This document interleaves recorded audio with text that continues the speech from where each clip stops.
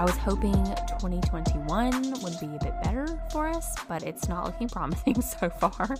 No, I'm kidding. I still think there's hope. Maybe.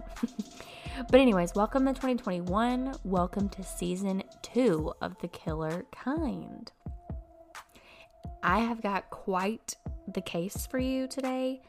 And what I mean is this one was confusing. I started to go back and find another case to cover, but this one does have a happy ending-ish. A suspect was convicted after 46 years. But honestly, the story this man gave is just bizarre in a way that you have to think there's no way it's true. But after 46 years and DNA evidence connected to the crime, why lie? And not even that, the amount of people that quote-unquote confessed to the crime after the murder took place is just insanity.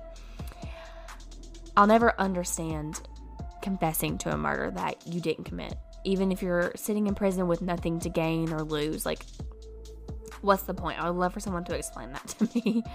But anyways, I think you'll enjoy it. Plus, I hope you have some comfort knowing the killer was caught. It took a while, almost half a decade, but he was convicted. So without further ado, let's jump into the kidnapping turned murder of the girl next door, the Carla Walker murder.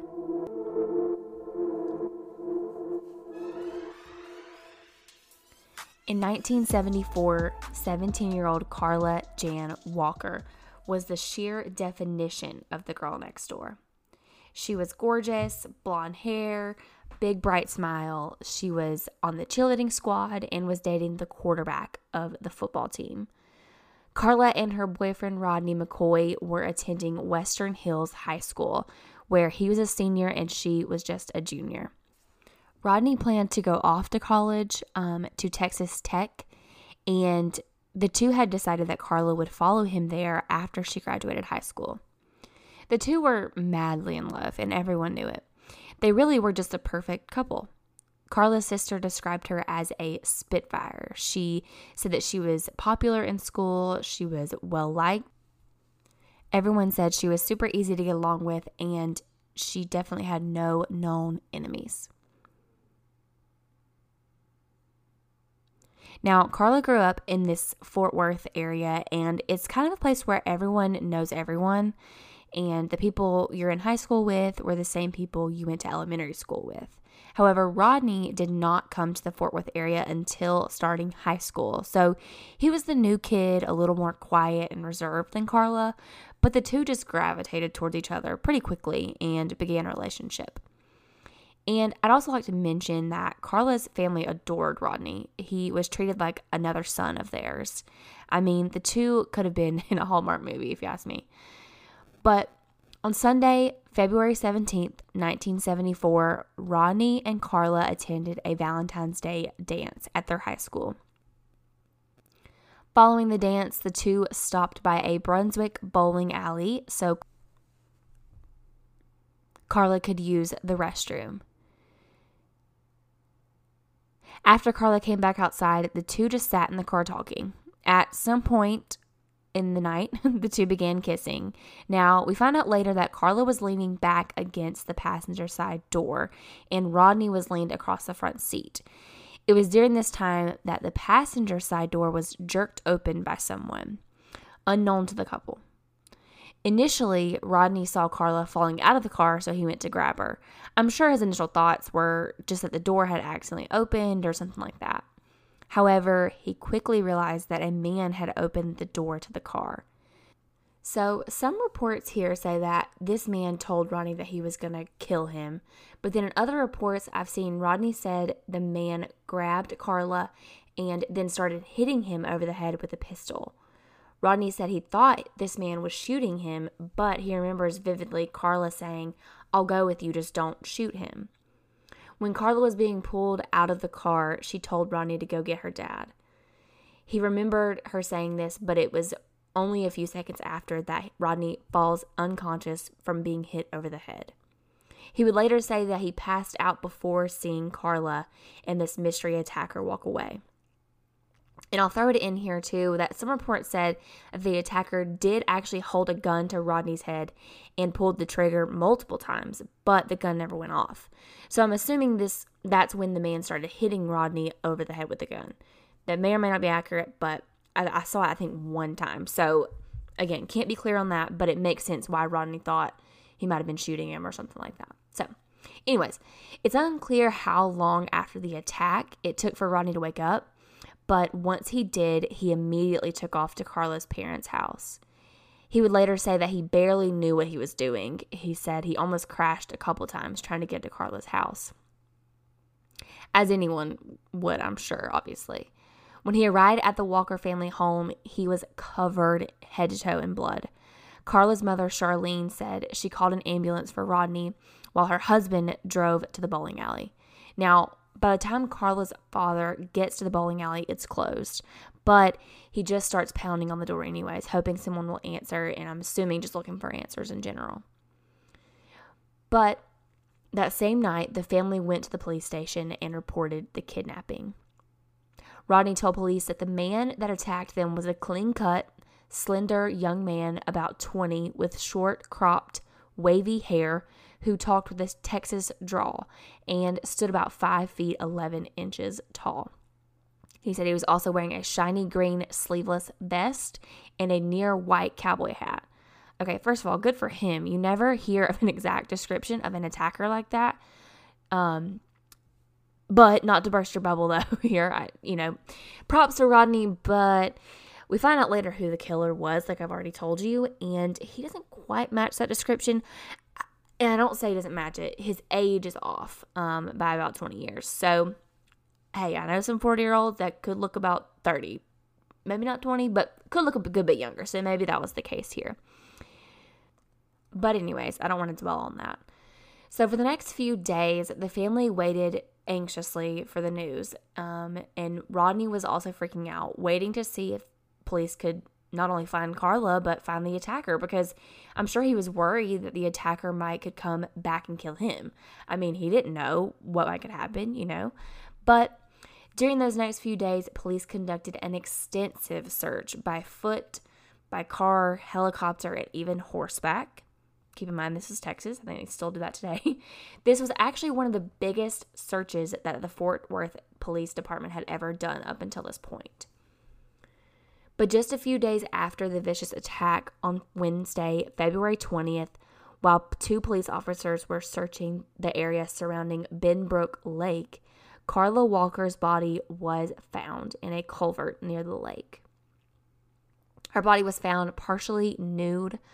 Her parents had to identify her based on the jewelry found at the scene. This was before they even took, it's before the police officers even took the parents to see Carla's body. Police took to the local media stations to report the horrific finding. They stated they were leaving some information out of the media in order to help identify the killer, as most investigations have a situation like this. Police did, however, disclose the autopsy findings, which posted that Carla had been dead for 2 to about 2.5 days, and reported that she had been raped and strangled to death sometime on that Monday. Carla's brother Jim told a reporter that he remembered hearing his mother scream, and Rodney said he collapsed to the floor after hearing this news. So who do police look at? Of course, they start with everyone at the bowling alley. They try to find any enemies the couple might have had for some reason. But as I mentioned earlier, Carla certainly had no enemies. Now, I will mention that the state of Texas in the 1970s had the second highest rate of serial killers, just behind California. So the killer could have been anyone, and that had to be the biggest challenge for police. It seemed like such a random attack, but also a pretty passionate one too, in my opinion. Now, before we get into all the suspects and get into all the bizarre characters of this story, to say the least, I would like to mention a party that Carla and Rodney supposedly attended on that Friday before this attack. It was Friday the 15th, just the day after Valentine's Day. We find out later who the killer is, like I said, and he seems to have no connection to this party. But for a reason I'll mention later, I would like to bring it up. So, Carla and Rodney attended a quote-unquote beer bust on Benbrook Lake. This is the same lake where her body was found. Now, I didn't know what in the world a beer bust was, but basically it's a party where beer is the main beverage consumed, and it's usually consumed in large quantities. This is typically for college students, college age kids anyways, and there's usually about 50 plus people there. Certainly kind of out of the norm, I would think, for Rodney and Carla based on what I've heard about the two, but I'm sure, with Rodney being a senior, I'm sure the two go out and, have friends that go to these parties. So I wouldn't say it's uncommon to their friends. So it's my understanding that the two attended this party with another couple. Just something to do on a Friday night, I'm sure. Now, there was a slight incident that took place at this party. Apparently, while at the party, an older guy came up to Carla and started hitting on her. And this seemed to have caused a little bit of a problem between her and Rodney, but mainly just made the two very uncomfortable. And apparently this guy kind of antagonized Rodney at the party, but nothing appeared to happen between the two guys. Now, after the party, a group of teenagers, including Carla and Rodney, went to a burger joint just right up the road from the beer bust. Not long after getting to the burger joint, the guy from the party that was giving Rodney and Carla a hard time shows up as well. Now, again, I believe nothing happens here. I think he kind of taunts them a little bit more and just kind of makes them uncomfortable again. But again, nothing happens, nothing physical. Everything seems to go fine. Carla and Rodney end up going home with no issues. All seem to be well. But I'll circle back around to this, as I mentioned earlier, how this party might possibly or might not really be relevant. It's unclear, but I have a couple thoughts on it. But anyways, back to the suspects. And this is when it gets bizarre, like I mentioned.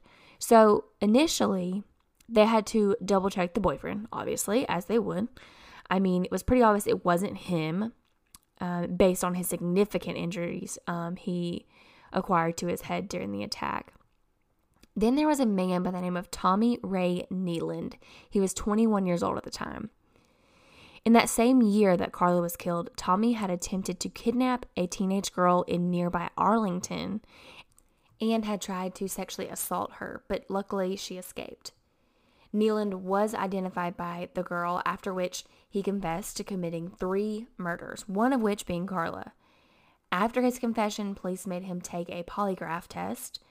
That's when his story kind of fell through, and police just couldn't believe he was the one that committed the murder, nor did things add up either. So, unfortunately, investigators had to keep looking. After Tommy Nealand, police focused on a different man they were accusing of committing a series of burglaries in the area. He actually shocked investigators by saying, quote unquote, "I wondered when you were coming after me," for Carla Walker. One of the detectives on Carla's case, Detective J.F. Terrell, said he nearly got the man to confess in 1975, but it was interrupted. And I'm not sure about the details of that here. That's kind of weird. But when Detective Terrell tried again in 1976, the man said, quote, "You almost got me with that routine last time, but I've learned some things since then." A couple of years later, a man identified as Jimmy Dean Sasser told police that he had killed Carla Walker in 1977. Jimmy was even charged and indicted for the crime. But here we go again. 7 months later, Sasser was released from prison and said that he had lied about the murder because his marriage had fallen apart and he was depressed. Really? So you think you need to go to prison for a murder you didn't commit? Yeah, that makes so much sense to me. Again, what is with people confessing to murders they don't commit? I just don't understand that. But regardless of what state of depression you're in, but oh well. At this point, investigators were at a loss, and the case went cold for nearly 40 years. It wasn't until after April of 2019 that police released a letter that they had said they received back in 1974. Why they didn't release it to the public until 2019, I'm not sure. I'm sure this is just one of those things they held back, but to me, this could have been a real big key in the investigation. Part of the letter was redacted. The body of it read, quote, "I killed Carla Walker in Benbrook. Sign 10100. Kind of like as his signature, I guess. And it ends with, "P.S. It is hard to say, but it is true." Very weird, very odd. And it was sent directly to, I think, the detective working on the case. It was addressed to him. It's understood that not much, if anything, really came from police releasing this letter, but it clearly showed the Fort Worth Police Department had been looking back into this case. So that was exciting. Now, we know that originally police had tried running DNA from a garment found at the crime scene, the garment being a bra that belonged to Carla.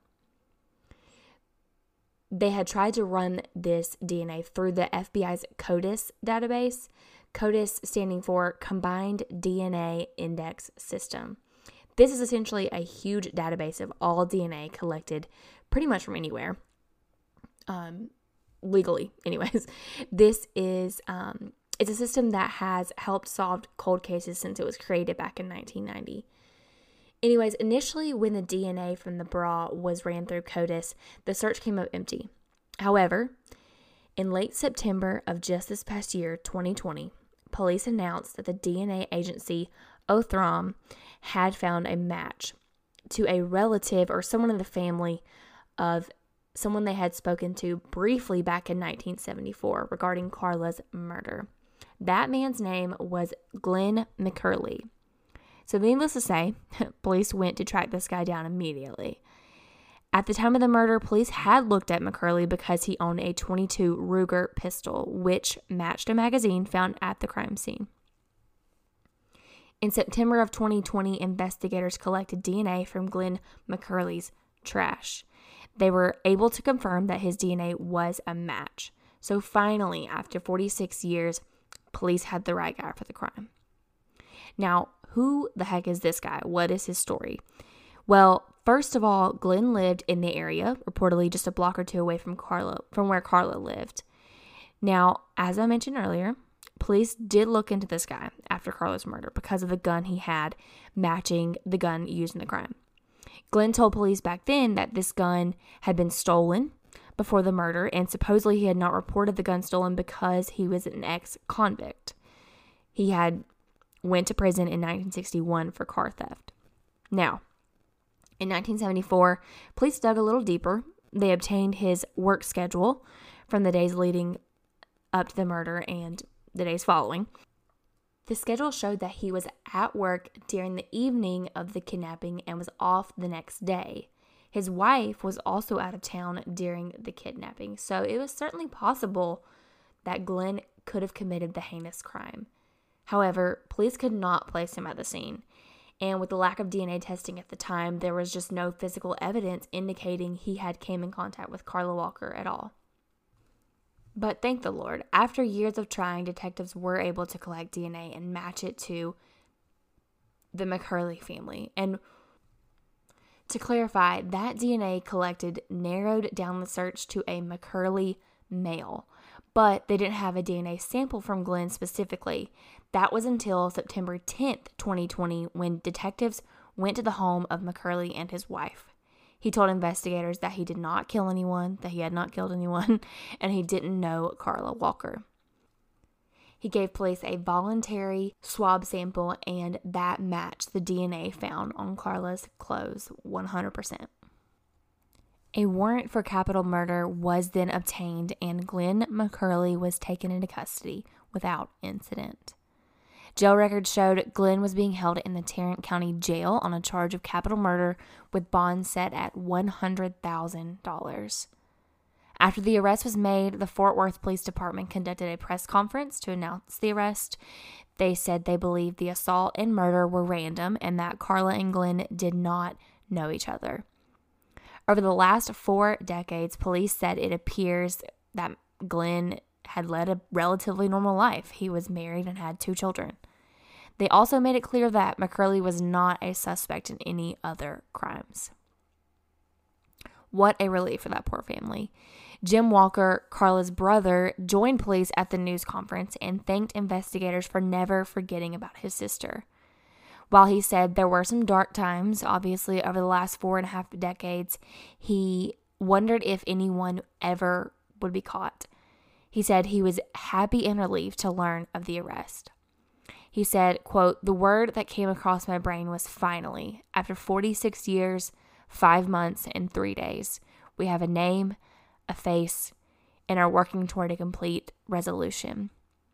He went on to say that he and his family were praying for the suspect's family and said that what happened to his sister was not their fault.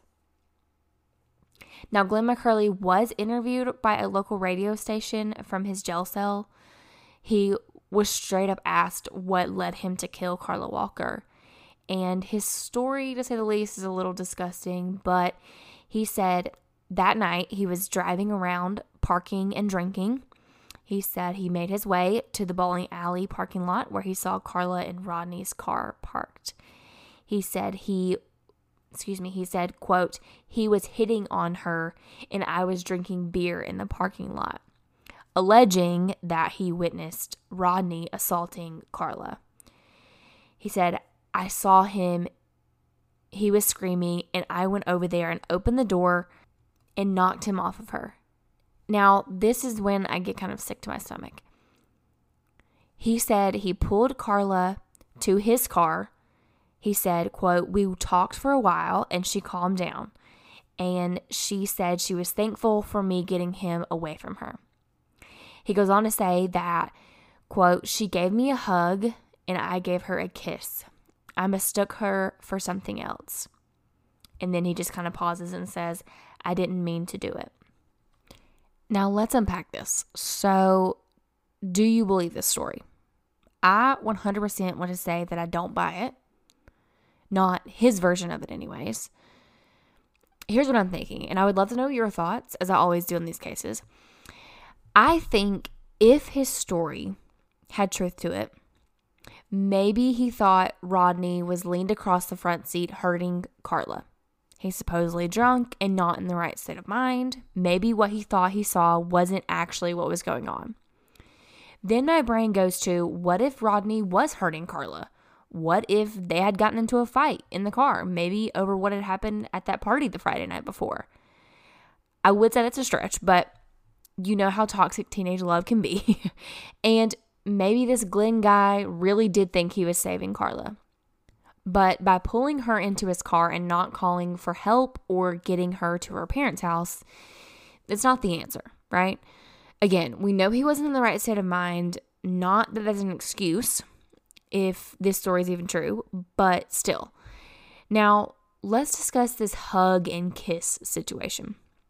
Hypothetically speaking, let's say Glenn McCurley saved this poor girl from her abusive boyfriend and he really intended on getting her out of the situation.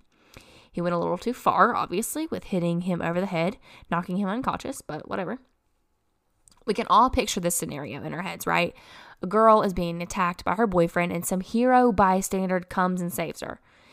She just needs to calm down and maybe then he planned on getting her home. Who knows? So that's what happens. She calms down, the two chat about the situation and then maybe some other stuff, and the two seem to be getting along.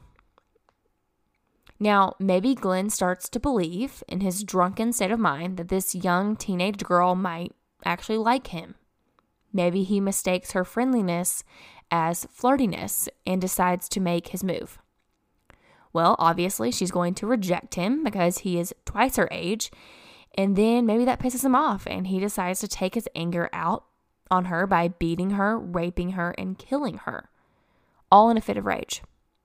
See, I could buy that part of the story.